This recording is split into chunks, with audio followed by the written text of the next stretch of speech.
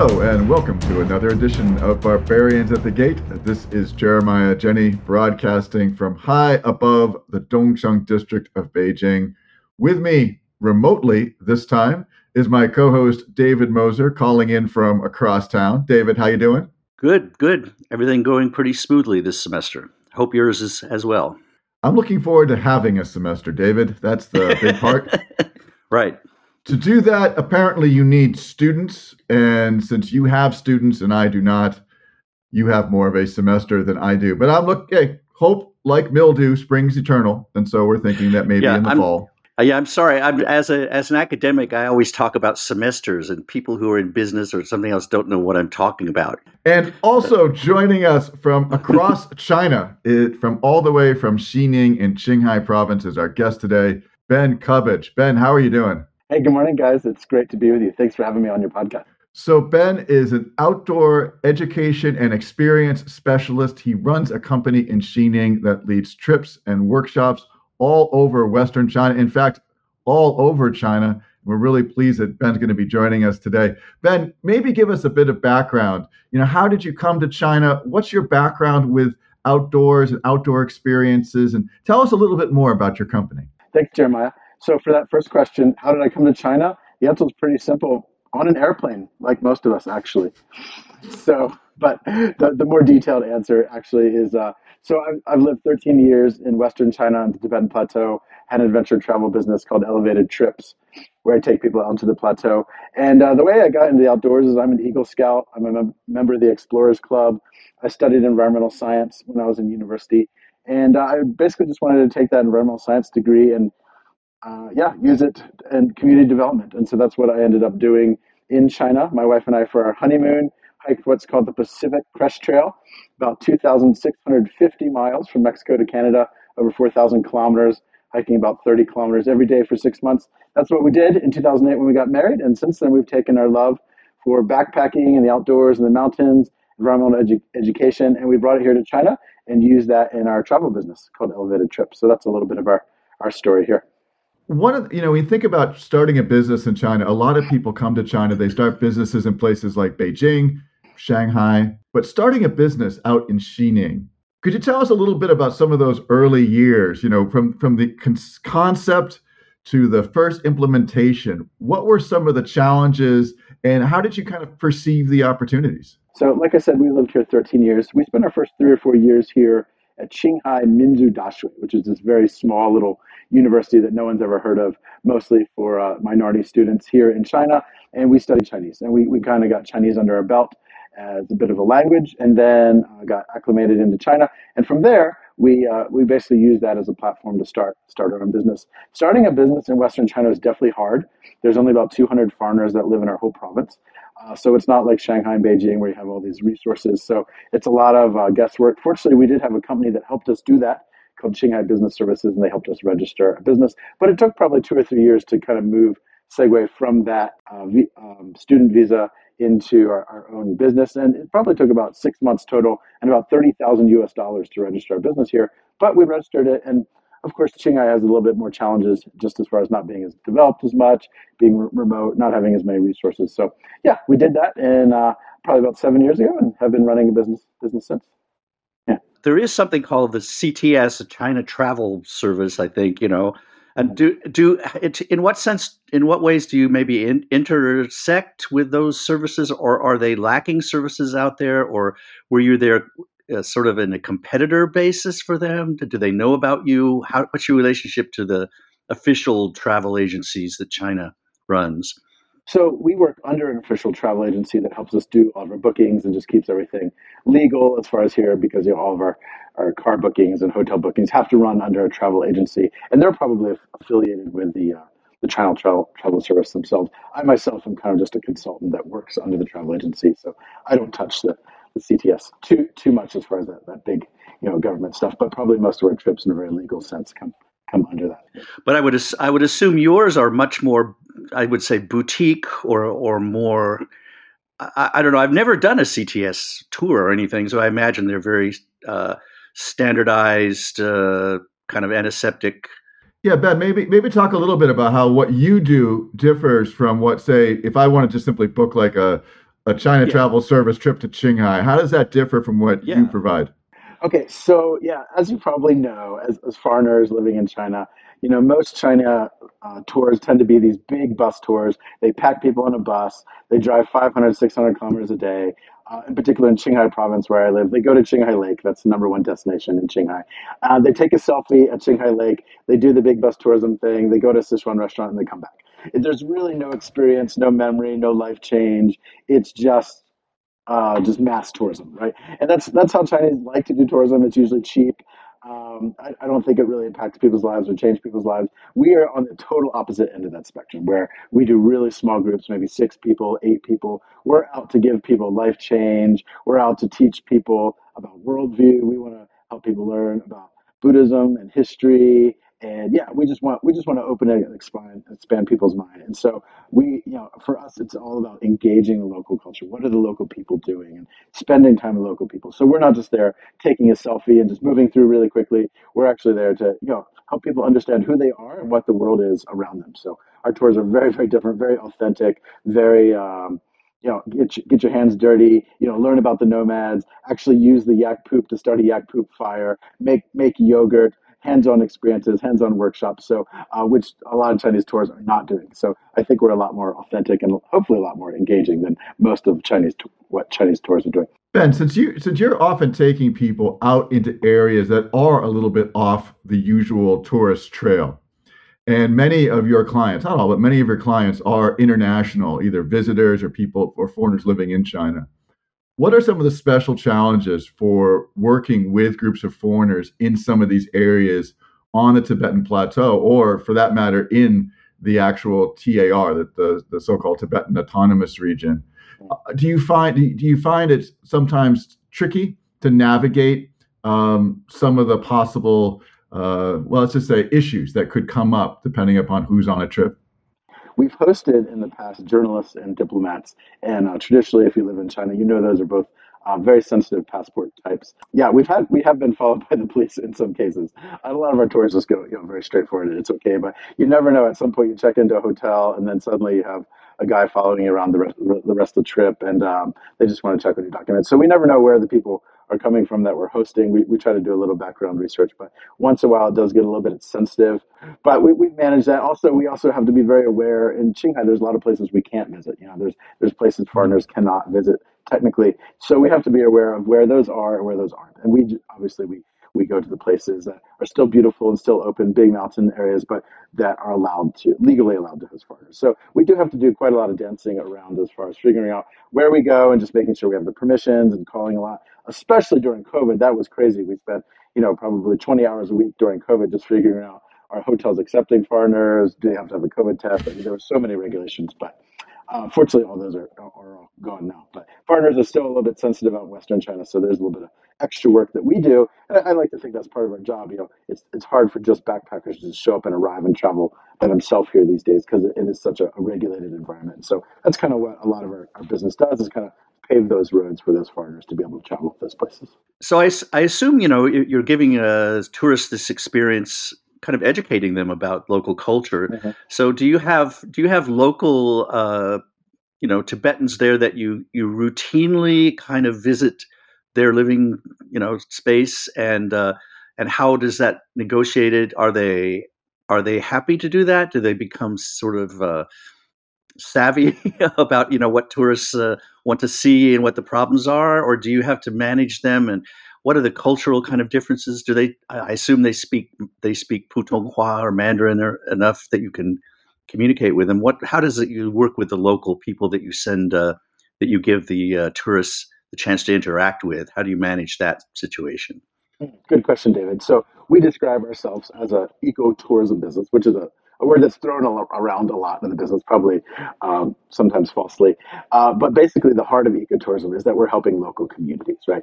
We're not employing people that are YD-ren or from outside a province or outside an area, but we're employing all local Tibetans. Our drivers, our guides are all local Tibetans. So our guides are all guys that have learned English and now speak English and have a tour guide license. And they all come from these little Tibetan villages. And basically, we visit those guides homes. We visit those guides' Ah, cousins and mothers and mm, relationships. And then, we use those guides' relationships to then sleep in a nomadic tent or learn about Tibetan culture or have a nomadic experience, which is something that sets us apart from other companies. And so hopefully what we're doing is we're training these local communities. We're visiting a homestay, and of course we show up, and they have no idea who these partners are, or, why we're there, or what. But of course they're very hospitable. They're serving us. They're making us yak meat. They're cooking for us. They're teaching us how to use a slingshot or ride a horse or things like that. But over time, we build these relationships where we're going back to the same homestay and same community over and over and over. So the business is not just about me or feeding my family or even just employing 3 or 4 guides. It's really about reaching a whole bunch of communities and continually engaging those communities so that we're putting money, not just money back in their pockets, but training. A lot of these people, have never been past high school in their training. They grew up in mountains at 4,000 meters. They're pretty limited in their experiences. All they've ever known is yaks and herding sheep and things. And so our tourism is basically giving them opportunities to develop themselves, to learn some new skills, and then to also understand about the outside world. In turn, we're then understanding a little bit more about their sustainable life with, living in culture or how they live as nomads or things that we've kind of become detached from as, urban city dwellers, how to live, Right. in the mountains and things like that. So we kind of have this cultural exchange going on, which I think is really helpful. And in general, I think the nomads really enjoy meeting us, enjoy learning about the outside influence and things like that. You mentioned, of course, the end of the zero COVID policies, and that's something that David and I have talked about on this podcast before. The kind of the sudden switch from, you know, it's COVID, we must control COVID to, you know what, let's just let the fates decide this matter. And it was kind of a very quick turnaround. In the travel business, of Mhm. course, this in some ways almost within a few weeks changed the landscape for travel inside China. And now, with the announcement that their tourist visas will be either valid from tourist visas before, or they'll be accepting applications for new tourist visas, we're anticipating that at least some people are going to be coming back to China for travel. For your company in particular, how have you again navigated these particular waters from a very strict kind of situation? It was easier to travel in 2020 and 2021 than it was in 2022, and then going from that to now 2023 where things are opening up at a really fast rate. I'm very hopeful for 2023. As you pointed out, 2022 was a really difficult year. I mean, just a bear of a year. I probably only did one actual trip in my whole business, all of 2022. And everything else, either Shanghai was locked down, where our customers would be coming from, or Western China. I was literally locked in my house for about 4 months of 2022 for just a few hundred COVID cases. So it was a very extreme lockdown situation. And obviously, that's not a very good climate for any business, let alone the travel business. So 2022, we were barely scraping by. I think most companies, were barely scraping by. I did a few trips in Eastern China, in Guangzhou and Shenzhen, leading international schools, just to kind of survive and make some money. This year, as of December 7th, 2022, China just took out all the QR codes, all the quarantines, all the tests, everything. After 2.5 years of really extreme management and regulation, it just ended overnight. And all those apps just went away, and suddenly China was free. And then a billion people got COVID over Christmas 2022, and right. and here we are. Now China's technically open for domestic travel. So it's really crazy that 2.5 years later, we're kind of at this place where America was in 2020 as far as opening up. Am I excited? Yes, I'm excited. Finally, domestic travel is open. People don't need a quarantine. They don't need a COVID test. There's no health code to enter a mall or anything. So we're very thankful for that. And in light of that, also, as you mentioned, tourist visas have opened into China, which is huge. As of March 15th, 2023, people can now get a tourist visa into China, and China is recognizing people's visas into China. So that's great news for us because largely we were hosting a lot of trips from abroad, actually. Before COVID, that was most of our business. A lot of our businesses taking people into snow leopard trips, which is a really long 14, 15-day trip to take photos of snow leopards. We're taking people to headwaters of the Yellow River, the Mekong River, the Yangtze River. All those rivers have their source in Qinghai province. So we're taking people on these really long expeditions. Those trips tend to be really long, pretty involved trips that are, maybe 14 days, which a lot of expats in China just don't have time for. Most expats maybe have 3 or 5 or 7 days of vacation, but those international trips are really our bread and butter. And so I'm really excited for those trips to come back and to be doing more engaging, more expedition style trips that are longer and more thorough and have clients coming from Australia or Europe or America. So I'm glad China's opening up. I anticipate more tourists coming in, and I'm excited. And I actually already have one European friend who already has a tourist visa and is planning to come in spring 2023 into China. Could I ask a sort of perhaps a slightly sensitive question? But I'm sure a lot of Yeah. tourism is interested in Tibet for reasons other than just natural scenery and everything. They're also interested in the religious aspect.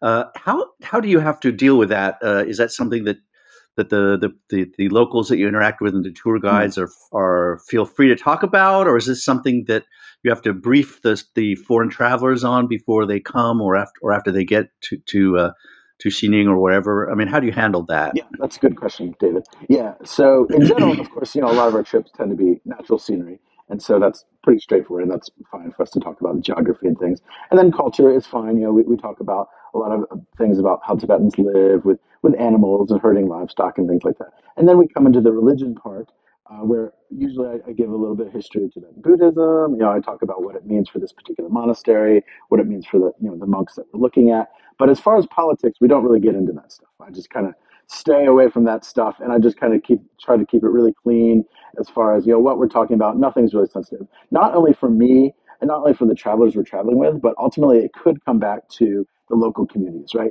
Those people are hosting us in their homes. They're ultimately giving, in a sense, their lives to us. For us to be able to eat with them and enjoy their community with them. And I wouldn't ever want to bring any negative attention to them. So we try to stay. Right. We just don't talk about any political stuff. We keep it really clean. Anything that's that you would be willing or be fine to see on Douyin or WeChat or things like that. Those are all topics that we can talk about, but things that would be regulated by those places, we kind of just stay away from those topics just to make sure we're being sensitive to those local communities. I've lived in China a long time, but I've never actually been to Tibet. And one of the reasons is not just work, but also that I hear different stories about the elevation problem. I'm in my 60s. I'd love to go to Tibet, but I'm a little bit afraid. I hear some horror stories, and I hear people say it's not such a bad thing. Can you give me if I'm thinking of doing a 5-day, 2-week, or something tour of Tibet? How should I be thinking of this at my age and at my experience? Great question, David. And we do live at a high altitude, and a lot of the trips I lead are high altitude. And you're actually like the prime demographic of the most of the people I lead on the Lhasa to Everest base trip that I lead. So most are 60, 65, kind of in that upper bracket where they've saved some money, they have some money to travel, and that's actually most of the people that do the Lhasa Everest base camp trip, because they just have the finances to be able to do it. So yes, it is high altitude. Lhasa is 3,650 meters. That's about 12,000 feet for us Americans listening to the podcast. And then you're getting up to Everest Base Camp at 5,200 meters. That's over 17,000 feet. So even for me, I live at high Wow. altitude. I've lived here 13 years. I can get a headache. I don't sleep very good at 5,200 meters. It's kind of the worst night of sleep you'll ever have. But you get up in the morning and you literally are looking at a sunrise over Mount Everest, over the highest mountain in the world. And so is it Yeah. uncomfortable? Yeah. Is it cold? Yeah. Are you not breathing great? Yes, all those things are true. But it's it's your one chance in your life to see Mount Everest from the highest monastery in the world. So it's pretty spectacular. So I will say the Everest trip is pretty high. I lead it a couple times a year. The altitude thing, we usually acclimatize for 3 or 4 days at 3,600 meters in Lhasa. So the first day you feel pretty crappy. It's a little bit hard to breathe. You have a headache. Usually by day 4, day 5, you're pretty well acclimatized, and we're moving up to 5,200 meters gradually. So that's a loss of the Everest trip. Most people do that in like 8 to 10 days. It's very doable. I think for Hmm. someone like yourself, you look like you're, very capable. You look like, many of the hosts. I've hosted probably hundreds of people like yourself on that particular trip. So yeah, is it high? Is it uncomfortable? Yes. I don't think it's unmanageable. Also, some people do Yeah. take some high altitude medicines as well.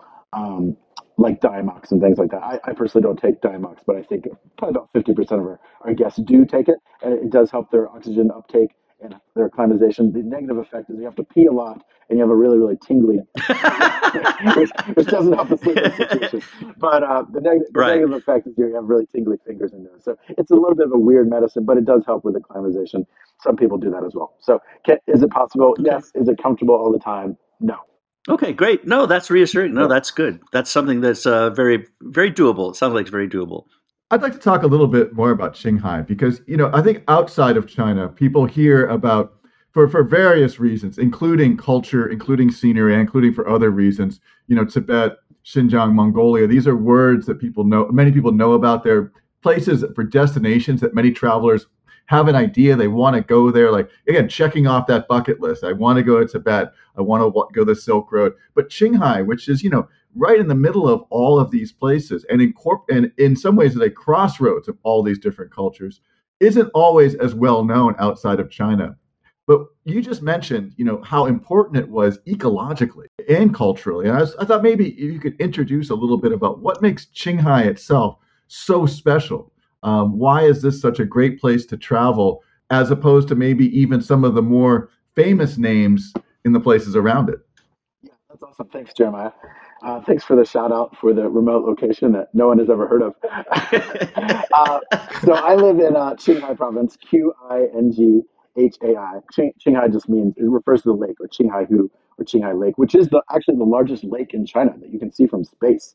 The lake is over 120 Hmm. kilometers long and 100 kilometers wide. So it's a huge, huge lake. So if you're trying to find out where Qinghai province is, just look at the map of China, right dead smack in the middle of the chicken of China. If China looks a little bit like a chicken geographically, is this huge lake, and that's Qinghai Lake, and that is Qinghai province. So most Chinese don't even know where I live. I tell them where I live, and they're like, oh, "Where is that?" Like, it's kind of the wild Montana of China. But Qinghai province has about 5 million people. So there's sections of Beijing, probably districts. Chaoyang district in particular of Beijing probably has more people in that one district than our whole province has. And yet the province itself is bigger than the nation of France. So it's a huge province, lots of wild open areas, with an average altitude of 3,500 to 4,000 meters average altitude. And then, the mountains go up higher than that. So it's a big, wild, open province, a lot of nomadic yak herders, a lot of open spaces. Xining, the capital, has 2 million people, and then the rest of the province has 3 million, which are spread across this huge, vast area of mountains and plateau and grasslands. So it's wild. It's open. It's one of the kind of the last undiscovered places in the world, which is why I live here. A little bit like going to the wilderness of Finland or something like that, where it's unpopulated. It's still wild. It hasn't been tamed by tourism and big buildings and mass tourism, which I like, which is why I like to live here because it feels really authentic for me. Qinghai is actually part of the Tibetan Plateau. It's about 25% of the landmass of the entire plateau, and the plateau itself is about 25% of the larger landmass of China. So it's a really big area of land. When we think of Tibet, people Google Tibet, you see the Potala Palace, Mount Everest. Those are like the big names that come up in 95% of Google searches, and those are all awesome areas to visit, as David was inquiring earlier. But actually, if you want to see super, super authentic Tibetan culture that's untouched, that hasn't been changed by mass tourism, Qinghai is probably the best place to come because it's just off the beaten track. And so that's kind of why I live out here is because that's the people that we attract. They want to see something authentic. They want to see something real. They want to see something that hasn't been moved or changed by hundreds of people and thousands of people in Beijing. So anyway, that's kind of what Shanghai is, and we'd love to host you guys out here if people want to come out and visit the undiscovered territory. One trip I've always been fascinated about that you run and is the snow leopard trip. This is something that's very special. I mean, obviously, snow leopards are an endangered species and are notoriously hard to find, as a famous book one time pointed out. I was wondering maybe just as an example of the kind of things that you do, walk us through, maybe not literally, but just, an overview of what it is like to go with you to try to find a snow leopard on the plateau. The first word that comes to mind is difficult because it's like I said, it's an expedition, so it's not for the faint of heart. You're flying into Yushu, 3,600 meters, same elevation as Lhasa and Ladakh, India. So you're flying into high altitude area, and then you're driving a few days to another high altitude area at 4,500 meters. That's over 14,000 feet in elevation, which is higher than the highest point in all 48 United States. So, if you've ever climbed a 14er in Colorado or California, you know that that's a really high elevation. And you're basically living at that elevation for the next 5 or 6 days. You're living in a little tent hotel. There is a bed. There is a little furnace, where we're burning some yak poop. But other than that, there's not a 7-Eleven out there. There's definitely no amenities. You're just out in the middle of the mountains, and you're literally living out there. We cook for you. We cook all the meals and stuff. So all that stuff is provided. But then basically your job is you get up out of the tent in the freezing cold in the morning. It's probably -10, -15 degrees Celsius in the morning. And you're spending all day just looking through a scope. And on our so I'm probably not doing a really good job selling this trip, but this is this is the reality. Everyone thinks it's like magical snow leopards. You're dancing with snow leopards in the snow, but honestly, it's a little bit like being a wildlife photographer on a National Geographic expedition, where 96% of your time is just spent looking through a scope into meaningless mountains where nothing is going on, and then there's kind of this like 10 to 15 minute magical window that happens sometime in those 5 days where you see a snow leopard pop its head up and you see it move and it wags its tail, and suddenly like that's what the whole trip is about, is you see these animals who are called the ghosts of the mountains. They're very, very difficult to spot. They're very hard to see, and the only reason that we have a 100% success rate so far of spotting these snow leopards is because of our local guides. I would have no idea, what to look for as far as a snow leopard. But the guides, they live there. They grew up in these mountains, so that they grew up as nomads, basically herding yaks in these communities. They grew up with the snow leopards attacking their yaks, and so they're very, very familiar with where these snow leopards are and their yearly migration patterns. And so, because of those guides, we're getting to learn a little bit about their culture, and then because of their knowledge, they're taking us to the best secret spots to see these snow leopards. Qinghai, actually, talking about Qinghai, has over 5,000 snow leopards. That's a huge amount of snow leopards, considering they have a really high area that they travel. Most people tend to go to Ladakh, India, to do a snow leopard trip. Ladakh, India, I think, only has a total of about 500 snow leopards. So Qinghai actually has the largest population of snow leopards anywhere in the world, and most people have never even heard of this province. So, which is probably why they haven't heard of it, because it's so remote. So we're going out to the middle of the mountains. We're spending a couple of days in a tent. We're looking through a spotting scope, and eventually, we spend a few minutes to actually see the snow leopard, which is kind of the magical moment that the whole tour is about. Probably a good thing that the threshold is so high, because if there was a glut of tourists, it might disrupt that the ecological environment, and you might not see them anymore. They may gravitate away from that area. Is that possible? Sure. Yeah, even though it's hard for people to know marketing wise about where Qinghai is and what we do and all that stuff, it's actually an advantage to the wildlife. And it keeps more attention away from the wildlife, so that you just don't have big buses flooding and ruining the habitat of these animals. Ultimately, Qinghai, a lot of Qinghai province has become what's called Sanjiangyuan, or the source of the Three Rivers National Park. And basically, China has created its first official national park and the world's largest national park in the source of these three rivers, the source of the Mekong, the Yangtze, and the Yellow River, and it basically created a huge area that's a reserve for these animals, not just snow leopards, but Tibetan antelope, wild ass, things like that, wild yaks, animals that you can't see anywhere else in the world. They now have created a protection zone for these animals, which is really good. It makes it difficult for us to get the permits to see them, but it ultimately protects the animals, which is probably better in the long run. We've all three of us have at some point led travel programs of various kinds, whether it's educational travel or professional travel, and we all have in our memory banks those stories of that moment when things probably didn't go well, or a particular person on our trip reacted to the environment around them in ways that have caused them to stick in our memory banks. And I was wondering, since you have hosted so many people from around the world, taking them to places that a lot of people may find challenging, and that's the good thing, right? You want to take people a little bit out of their comfort zone. But are there any stories from the past that when you're sitting around the campfire and with some of the guides, you're like, do you remember that one? I won't share their name, but no, that's okay. That's okay. All identity should be protected. It wasn't Jeremiah. I'll say that. the one that really stands out to me is I'm leading this trip from Lhasa to Everest, which David already pointed out is high altitude. It is a difficult trip. I'll give people that it's not comfortable. We had this kind of millionaire guy who owned this chain of hotels. So, he's quite used to being pampered and waited on. I think he had, servants and accountants that did everything for him all the time, which is fine. Yeah, a lot of the people that we see have a good deal of money as they travel. But this guy was just on like a totally different level. He wanted just us to do every single thing for him. He literally showed up with camera equipment. He never had never used it. He never had taken it out of the box. It was still in the plastic wrapping.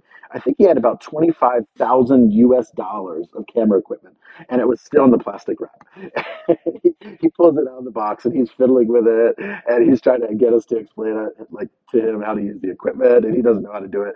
And so he just wanted us to do every single thing for him on the trip. He was just wanted to wait on him hand and foot. Honestly, as a tour guide, that's my job. I'm there to increase guest service, make them feel comfortable, and help them through a difficult high altitude situation. So I'm okay with that. But he just needed hand holding every single way of every single place we went. He wanted me to personally guide him and do everything for him. So that was a little bit hard. I'd say he was a little bit high maintenance. But on the whole, I'd say 95% of our guests are really really amazing. Our trips are kind of self-selecting for people that are adventurous, that do want to go out into the mountains and see some really unique, interesting things that you can't see in other places of the world. And so most of our guests have really amazing stories. They come from really cool backgrounds. They have, sometimes they're academics, sometimes they're business people. So I get to meet a lot of different people from a lot of different places, and I'm thankful for that. Every once in a while, we get a little kind of Princess Diva person that's high maintenance like that guy. And but overall, our trips are pretty good as far as guest quality. I remember taking a student group out to the Tibetan Plateau in the Tibetan Autonomous Region, and with another faculty member, and we were doing the camping on the plateau thing. And one of the young women who comes from let's just say a liberal arts college where the annual tuition is the equivalent to the gross domestic product of some small island nations. She's a great student, but had not done a lot of camping before. And so we're setting up the tents, and she looks at us. She goes, "Okay, so where's the bathroom?" And my fellow faculty member who'd lived in Tibet for about a decade just starts moving his hands wider and wider to indicate the great open spaces all around us. And as his hands are moving wider to indicate the wide open spaces, her eyes are getting as wide as those spaces, because she realizes that for the first time in her life, it's going to be her and the great outdoors. And I just the sheer look of panic. And I remember the student particularly because their tent was not far away from mine. And at about 2 o'clock in the morning, I hear rustling outside my tent and unzipping and things like that. And I gave her a quick lesson in the other rule of hiking, which is, if I can hear you do it, you're too close to the tent. Keep walking. So Ben, maybe tell us a little bit, now that things have opened up, now that we're past that kind of 2022, what do you have going on in the future? I know you've got some trips coming out. Full disclosure, Ben and I actually have a trip coming up at the end of April, but I know you have a lot of different things coming. Tell us a little bit about what's happening this spring and summer for you. Jeremiah and I are leading a trip from April 29th to May 3rd over May holiday. We've entitled that trip Red Rocks and Monasteries, because we're visiting the Grand Canyon of Western China in Qinghai province, an area called Kambala National Park, as well as a monastery full of 800 monks called Rebkong Longbo Monastery. And I'll be kind of giving a lot of the Tibetan cultural inputs, and Jeremiah will be our special guest talking about history. So please don't miss that trip. We have 8 people signed up right now. We still have a few more spots for that trip. If you're interested, contact me or Jeremiah about that. Also, in April, I'm leading a trip to Lhasa and Mount Everest, as we talked about a few times. Lhasa is opening for the first time in about 3 years. It's been closed for Tibet travel permits for foreigners. There's a short period in 2021 and 22 where they did open for foreigners, and then it closed again. And for the first time in 3 years, it's going to be continually open. So we're really very excited that Lhasa is open again for foreigners after all these COVID closures. So I'm excited for that. And probably April, May, June time, I'll be doing a couple international school trips, both out in the Tibetan Plateau and also in Eastern China. And then that's a lot of what we do. About 50% of what we do is for international schools, and then 50% of what we do is for just a smaller group of adults. So this summer, we hope to be doing a couple of expeditions as well, maybe around Yushu. If people are interested, happy to our calendar is still a bit open. If people are interested in the snow leopard trip, we're happy to run that for people. Usually it's a very small group, 4 to 6 people. Obviously, you don't want a lot of people out tramping the plateau, scaring the snow leopards out of their caves. So yeah, there's a couple of things we have going on, and the fall just keep continuing to do some more trips. So I'm excited for the opening of China, both domestically and internationally, and I think that's really going to help a lot. Not just my business, but a lot of people's business. A lot of my personal Tibetan friends who have these really big travel agencies, they've just started driving Didi or selling candles on the side of the street.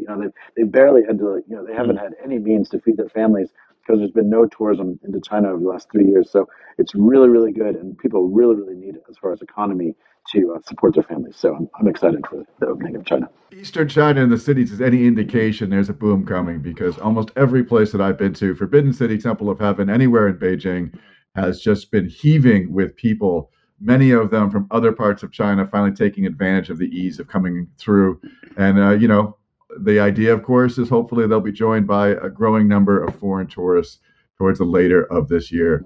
Well, Ben, thank you so much for taking time out of your busy schedule to join us. We really appreciate it. And good luck this year. Awesome. Thanks, guys. And if anyone's interested in traveling with our business, you can check us out at www.elevatedtrips.com. Love to host you guys and would love to talk to you more about travel in Western China. Thank you, Jeremiah. Thank you, David. It's been fun. Great. Nice to meet you. And thank you all for joining us on this episode of Barbarians to the Gate. You can find us wherever your finest podcasts are issued, posted, streamed. We'll see you again next time.